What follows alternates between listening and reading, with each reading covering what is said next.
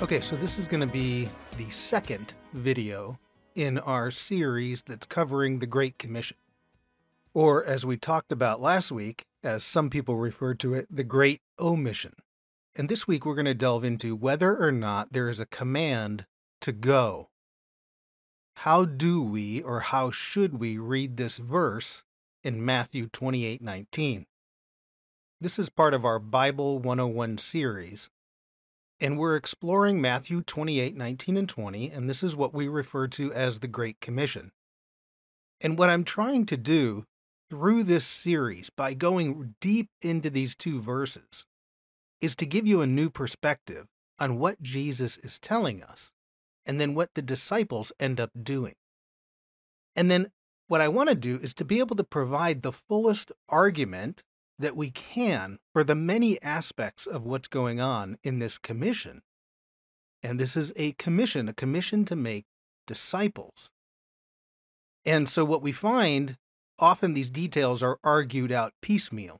So you might see somebody argue about where the command is, make that argument, where the command is in the verse.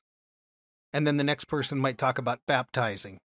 And the next person might talk about what disciples are. But I think these are all deeply connected. And for us to fully understand what is being said here, what Jesus is asking us or commanding us to do, we need to put them together, line them up. Because when we line them up properly, we're going to see something different about what we should be doing, making disciples. And then we have to consider what kind of impact that would have on the world if we had disciples of Jesus rather than just converts. Now, all of this is highly detailed. It sometimes gets tedious, but it's very important if you're going to make an argument for reading this differently, because so many people are going to need to hear more than just a few little details. So make sure you download the handouts that we're providing, because a lot of this argument, it's not always easy to articulate. Download the handouts. They go along with the videos. You can take your own notes, and that will really help you then to solidify within your own being what Jesus is telling us to do.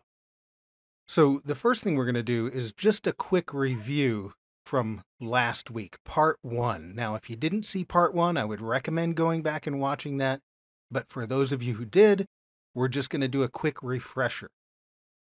We introduced last week the exploration of Matthew 28:19 and 20, and that the suggestion that these verses are often read incorrectly, and then that misreading of the text, well, it causes us to deviate from what Jesus actually wants us to do.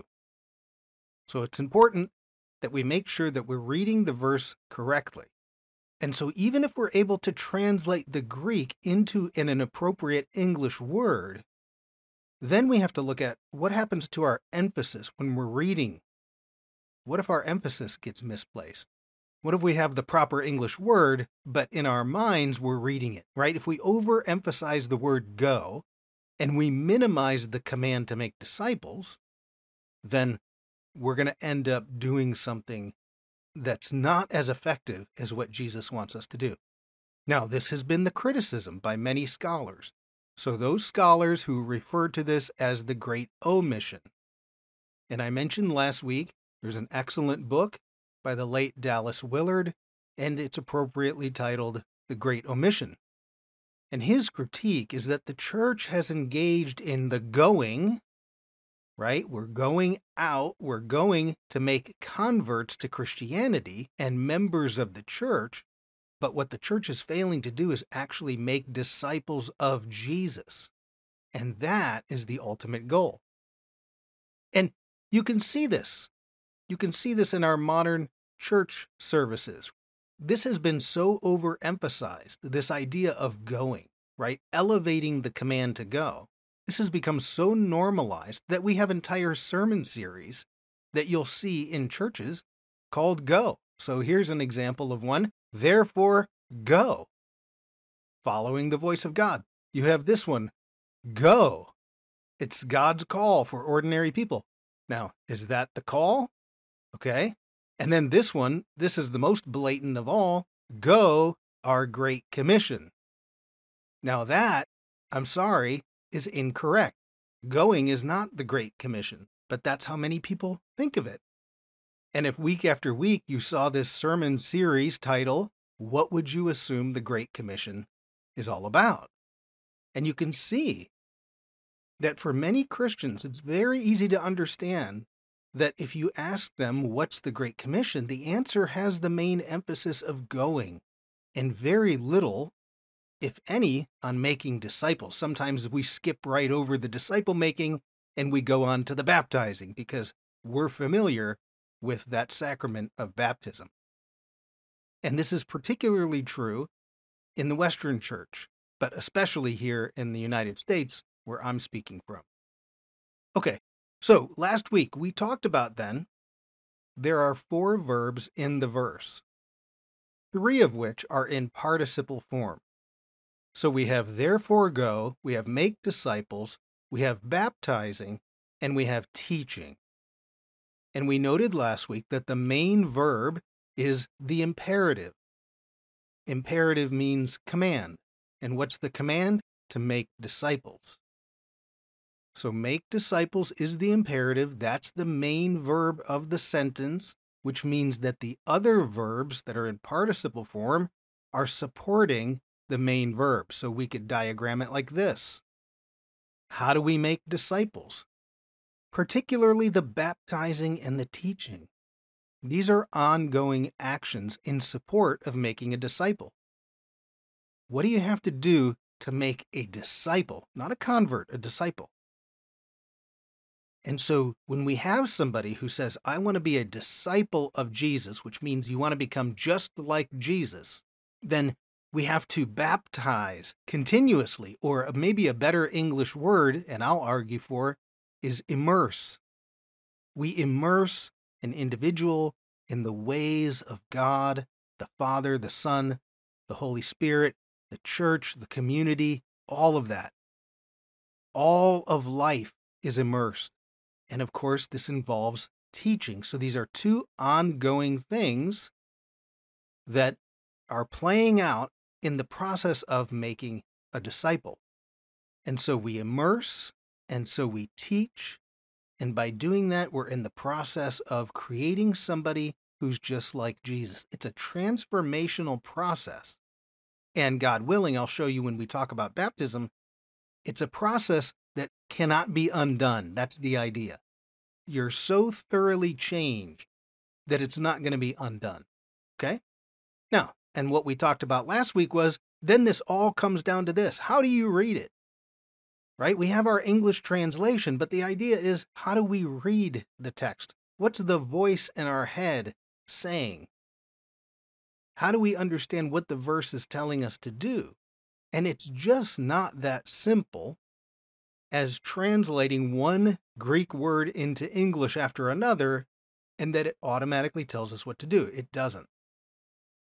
And so we talked about last week this process of translation. We start with the Greek text. We have to then translate this into English, but oddly enough, translation also involves some level of interpretation, meaning where does this word fall in the sentence, grammar and syntax. We also always have in mind what the meaning is and what's our conceptual framework. And so it's hard for people, if you haven't done any study of translation, people often think it's simply take the Greek word, put it right into English. That's all you have to do. But that's not it, because you have to create a sentence and you have in your mind what the meaning is, and you have a conceptual framework.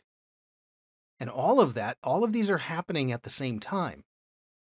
Now, throughout church history, as we have gone through this process with the Greek text of the New Testament or the Hebrew of the Old Testament, what we often leave out, or what the church has traditionally left out, is the Hebrew mind. What was the original context? What's the mind behind these actions, these words? And it's a Hebrew mindset. There's a Hebrew mind behind the text. And when we do that, we start to get closer to what the original meaning was. What did Jesus mean? And so all of this is happening all at the same time in order to come up with a verse that we see in English in our Bible. And Bible translators, they have their own biases and blind spots and everything else. They can often translate a verse based on their conceptual framework. You change the conceptual framework, you change the way you read the verse. And so this is the importance of doing a very deliberate study of the text. Not just hearing a sermon on Sunday, but a deliberate study. When you do a deliberate study, you always see things you didn't see before. You always learn the nuances of the verse, of what the context is going around it. And so therefore, if you change that the conceptual framework based on the original context, you'll often change the meaning of the verse because you read it differently. And that's the importance of doing a study like this. Okay, so what this comes down to is if we go back to Matthew 28, 19, and 20, and we ask, what's the command? What is Jesus commanding us to do? And then how do we read it? How do we hear it in our mind? And so we have the words therefore and go, and there's nothing wrong with those. Translating the Greek from therefore go, followed by make disciples. The distortion comes in is when we take this go and we emphasize it to where the go drowns out the making of disciples. That's the problem. It's not simply the translation. It's the reading it and where our emphasis goes. Okay? And so what should be happening is instead of the go, it should be make. And this gets into how do you read it? How do you look at the text? Where do you place your emphasis? What's the most important thing? And so this is what we're going to do today. As we go through this, I'll show you some other examples in Matthew that'll help you then when you get to this sentence in Matthew 28:19, how to read it, okay? So last week I gave you this list of topics. I'm going to add one this week. We briefly went over the history of the phrase, the Great Commission. So we know that verse as the Great Commission, but that's relatively new within Christianity. We talked both last week and this week. Where's the command? What's the imperative in the verse? And the imperative is to make a disciple. That's going to lead us next week, disciple versus convert. What do you mean by disciple? What did Jesus and Paul and the other disciples conceive of when they hear the word disciple? What was a first century Jewish disciple that's different than a convert?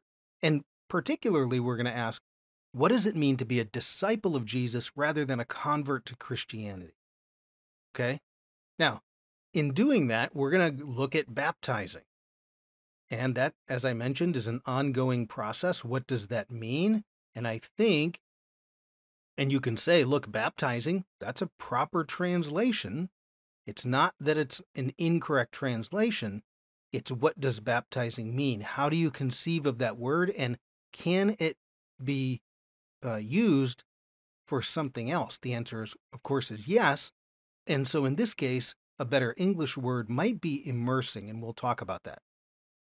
Briefly, we'll look at into the name of. What does that mean? Into the name of. Some scholars translate that as into the reality of. What's the agent that we're being immersed into? The agent that causes the change is the Father, Son, the Holy Spirit. And we're immersed into that agent so that we come out a permanently changed individual on the other side. That's the transformation, to be just like Jesus. And the whole point then is not so that we can understand the right doctrine. It's about obedience so that our walk in the world is just like Jesus. So we have to understand what his teachings are, and then how do we apply those to our lives, not just doctrinal ideas. And we briefly talked about Mark 16. This is 9 to 20. This is what causes some confusion, because if you look at the video from last week, Mark 16:9-20, it's absent from early manuscripts, which means somebody added it later. So what you do is you get a little bit different flavor of the Great Commission, and that gets conflated with Matthew. Creates all kinds of confusion. And then the last piece that I'm going to add is I want you to see how this commissioning compares to other commissionings in the Bible. So we have commissionings throughout the Bible. Moses is commissioned, Joshua is commissioned, Gideon is commissioned, Isaiah is commissioned. God commissions people to go do something, and there are similarities in every commissioning, and you find that also in Matthew. So we'll do that. It really just helps you deepen what's going on here in Matthew 28:19 and 20. Okay, so all of this leads us to this week's lesson. Did Jesus command us to go? How do we read the word go? Do we give it the full force of an imperative? So is it a command? Now, it can take on the characteristics of an imperative, but how much force do we give it then? How much emphasis do we place on it? Does it have the same force as making disciples? And really, as I mentioned earlier, it's a matter of emphasis, right? Is it possible that we can translate the word go without it overwhelming the command, make disciples? Okay? Now, the way that we're going to do this, because we want to understand the go in Matthew 28:19, we're going to look at other examples of this structure, grammatical structure that Matthew uses in his gospel. And I want to keep it in Matthew because we want to see how the author of Matthew is putting this together. Because we find examples within Matthew, and then that'll help us. Where do we place our emphasis when we get to Matthew 28:19? Okay, so for instance, here's our Greek word. We would say go. It can mean journey. It's poreuthentes is the verb. Well, that's the participle. So it's a verb, aorist, or passive participle. So there's where we get our very first participle in the verse that we would say is go. Now, what happens in Matthew is he's going to use that participle for go. He's going to follow it then by a verb, and that verb is going to be an imperative. Just like go therefore and make disciples. So it's the same type of grammatical structure. And then when we look at these other verses with the same grammatical structure, I want you to think in your head, how much emphasis do I give the word go? Is it a separate command? Because some people say the go in Matthew 28:19 is a command itself. And that's not. It's how you hear it in your head. So, okay. Now, one of the things I wanted to do is to show you how you can go look this up yourself. It can be very enlightening, if you haven't done this before, to go search out the original languages. Okay, there are many Bible websites that you can go to. I'm just going to show you one. I end up using this regularly, just probably because I'm used to it. I also have, just so you know, I also use another software called Logos, and that one is significantly more powerful, but you also have to pay for everything, and this one is free. You can just go on the internet. So this one is called Bible Hub.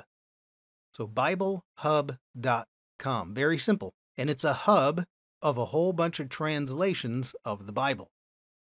So what you're going to do is you go to Bible Hub, and up here where it says enter reference or keyword, we're going to put in Matthew 28:19. That's our verse. And so here what you'll do is it will take you then to Matthew 28:19. And the great thing about this website is it's going to show you about, I would say, 25 to 30 different translations of the same verse. This can be very helpful. You see how different groups of translators decided to bring the Greek into English. So for instance, right here at the top, what are we looking at? That's the New International Version. Therefore, go and make disciples of all nations. Now, if you were to go down this page, then you could see here's the English Standard Version. You might say, well, let's compare that to a more literal, Berean literal translation. Of course, you could, if you want to put it into Old English, you could read the King James, or you could go to something similar to King James, but put into more modern English, the New American Standard Bible. So the point is, the first step is to read a group of translations, different translations, see where they vary. And that'll tell you whether there's a debate going on, whether people have disagreement on the Greek word or the structure of the sentence, or how should we translate this. Okay? Now, if we go back, you say, okay, we read through all of these, we read through those verses. Now, where is the Greek? Well, you go right up here. This is the New Testament, so it's going to say Greek. If you happen to be in the Old Testament, it'll say Hebrew. You click on that, and now it's going to open up a page, and it's going to show you the Greek words that are in the background behind our English. And so it's Matthew 28:19. The Greek word porithentes that we're interested in is right here. Okay, that's the participle for the verb to go or journey. Now, if we wanted to look at the underlying verb, what the participle is based off of, go right here. Just move over. You click on that, you'll see the underlying verb. But in this case, since it's in participle form, how do we know that? We go over here. Verb, aorist, passive participle. That's what the VAPP stands for. Okay? So this is how you can go in and figure out what the Greek is, at least see the Greek words. Now, to take it a step further, because what we want to do is search Matthew. Where is this word? Where do we find this word in Matthew? Or the rest of the New Testament, if you wanted to do that. So you click on that word. Now it's going to dig into every single time that word is used. So it's the verb, aorist, passive participle. And there's 15 occurrences, 7 of which happen in Matthew, including the Great Commission. So now you can go through and read the other 6 and say, how else can we understand this word, this Greek word, and how we understand the sentence? What is going on in the context of that? So let's start here. I'm going to show you this one. This is Matthew 2:8. Matthew 2:8 is in the very beginning of Matthew. This is King Herod and the wise men from the east. So the wise men show up and they say, hey, there's a king that was born. They figure out the king was supposed to be born in Bethlehem. And now Herod, of course, he's going to try to trick them. But Herod's going to say something to the wise men. And so now here's a comment from Matthew. And he sent them to Bethlehem. So that's Matthew adding in the context of what's happening. And then we would ask, well, how do we read this sentence, right? So it says, go. Here's the go, and this is in participle form. That's the one we were just like in the Great Commission. Go and search, and that's the imperative, right? So the sentence is go and search. Go and search for what? For the young child. That's what he wants them to do. Now, the question, when we read this sentence, go and search diligently for the young child. When we read that, is Herod giving them a command to go? Is there an emphasis on go? What does Herod want them to do? What's the main verb? To search. So the go in the sentence is obviously attached to the searching, right? If they're, who knows which palace they're in, but let's say they're in Jerusalem, the Herod's palace in Jerusalem. Then they need to leave the palace in order to search Bethlehem. So it would make sense for him to say, go and search. but it's not a separate command. It's more like a figure of speech, right? I mean, like, if your child, let's say your child can't find their football jersey, right? It comes into the kitchen, Mom, I can't find the football jersey. And you're exasperated because this happens all the time. And you say, go check the laundry room. Now, are you giving them a separate command, go? No. In fact, what you want them to do is search the laundry room, right? But we say the word go. It at least takes on the form of an imperative, right? But you could just scream, search the laundry room. And you get the point across, because what you really want them to do is keep looking for their football jersey. This is what Herod wants to do. You would never read this and think that Herod is giving them a separate command to go. The going assists in the main verb to search. That's the imperative, okay? So you can see how the go takes on imperative-like nature, but it's not the main point, okay? Let me show you another one, because it's going to happen again. This is Matthew 11, verse 4. What's happening here, John the Baptist is in jail. He sends some of his disciples over to Jesus. He kind of asks him a strange question. Are you the coming one? Which means, are you the Messiah? And if you're the Messiah, then why am I still sitting in prison?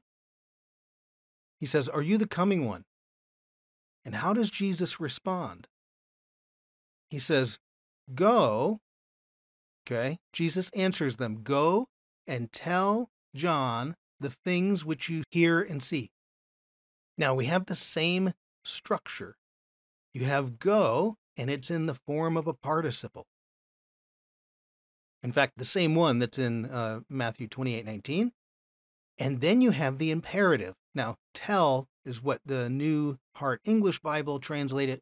Some Bibles say, go report. And that's the imperative, right? And what does Jesus want them to do? Is he giving them a separate command to go? Or is he giving the command to report to John? And obviously, it's to report. The going is part of it. In fact, the NIV translates it this way. Jesus replied, go back. So they add the word back, but that sets the context. Go back to John. You just came from John, go back to John. So that participle here, the NIV decided, could be go back, and that helps the reader understand what Jesus is telling John's disciples to do. Not in the Greek, but it helps us, okay? Now, there were 6 other ones, so there's 3 here. We have this poruthentes, the Greek word, in the participle form, and 3 times, Matthew 21:6, Matthew 22:5, and Matthew 27:66, they get translated as went. And that's obviously, in this case, you can see how the past tense is coming out of that. That's why sometimes a Bible translation will put even the Great Commission, having gone, make disciples, because it's past tense. Okay, so one more thing we can do before we wrap this up. So one thing we could say is, hey, Matthew, have you ever used that Greek word for go? Is it in imperative form, a form of command? And the answer is yes. And this is a very interesting one. So Matthew 10:6 and 7. Jesus is sending his disciples out. And what does he tell them? Go. Well, that's an imperative. Go. Where are we going? To the lost sheep of the house of Israel. Go with your message first to the lost sheep of the house of Israel. And there, the go is imperative. He's giving them a command. Now, look at verse 7, because now we go back to our having a participle for go, followed by an imperative. And as you go, so now it's verb, present, middle or passive participle, just like what we were looking at earlier. And as you're going, here comes the imperative, proclaim the kingdom of heaven is near. That's what Jesus wants you to do, is make the proclamation. Okay, so it is found in the imperative form in Matthew.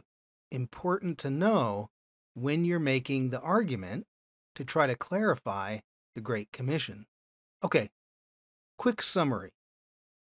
We talked about this idea. Matthew 28:19, we have therefore go, and then we have make disciples.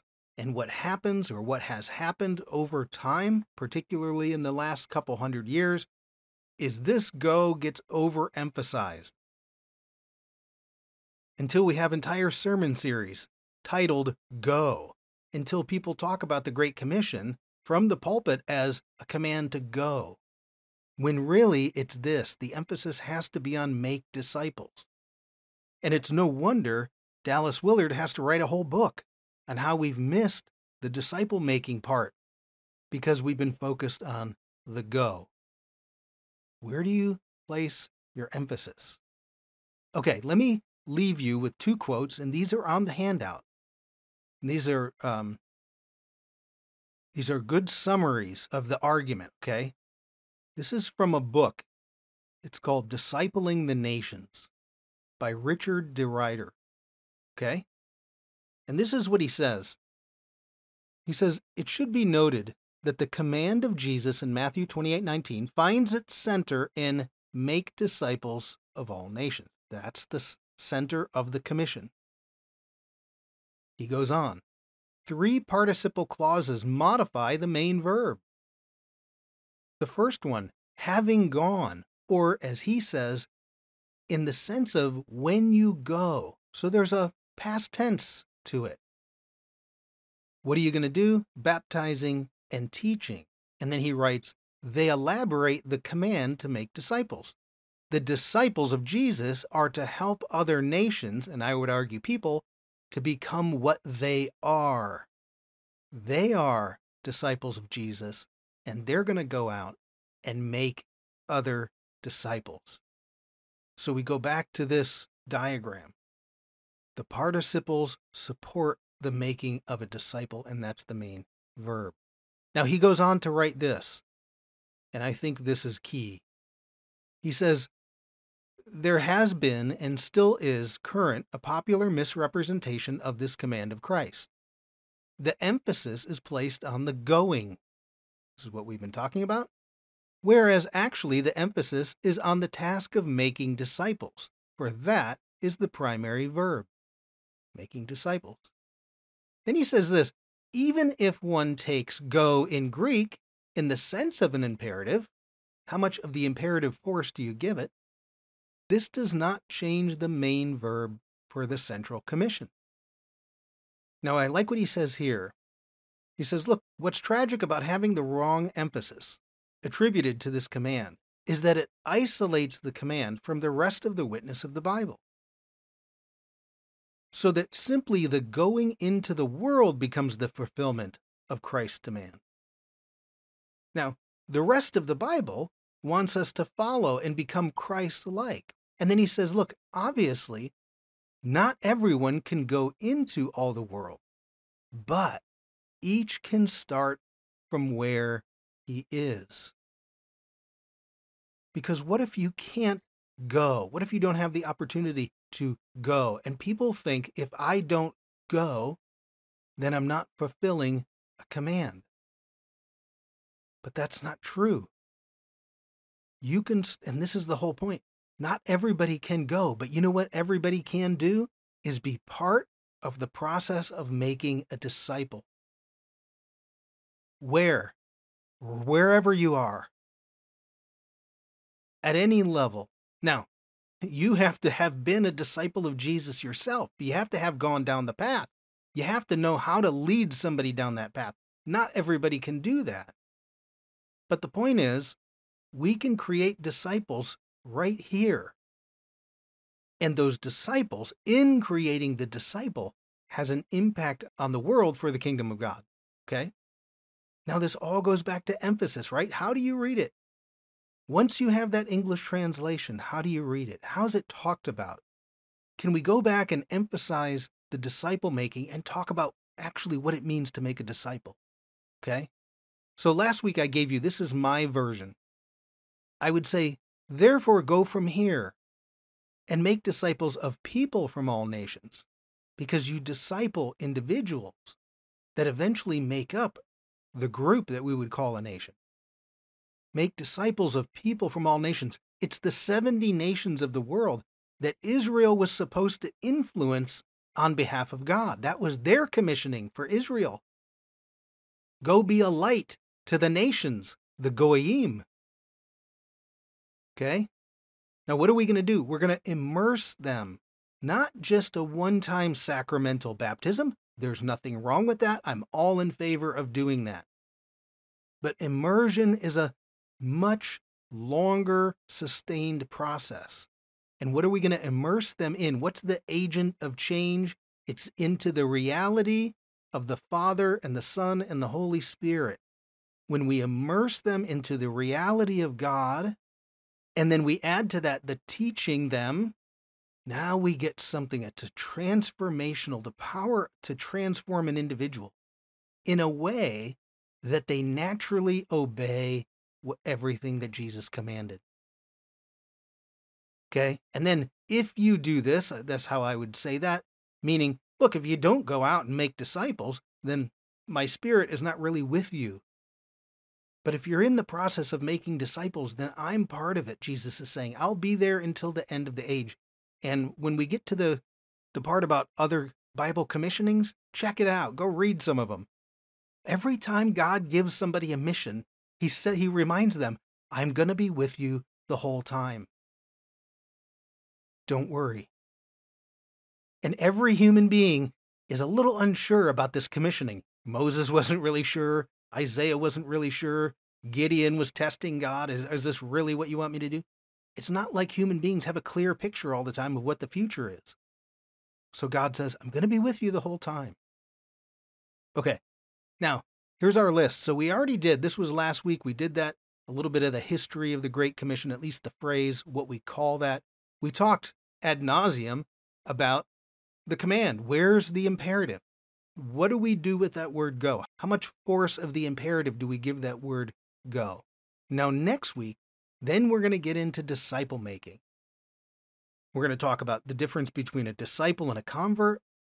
And then we're going to talk about what was first century Judaism, the disciple making process, and why it was so important that when those disciples of Jesus finally became just like him, the world changed because they transformed themselves, right? Even poor Peter, he's waffling all over the place. He wants to be a rock, but he isn't.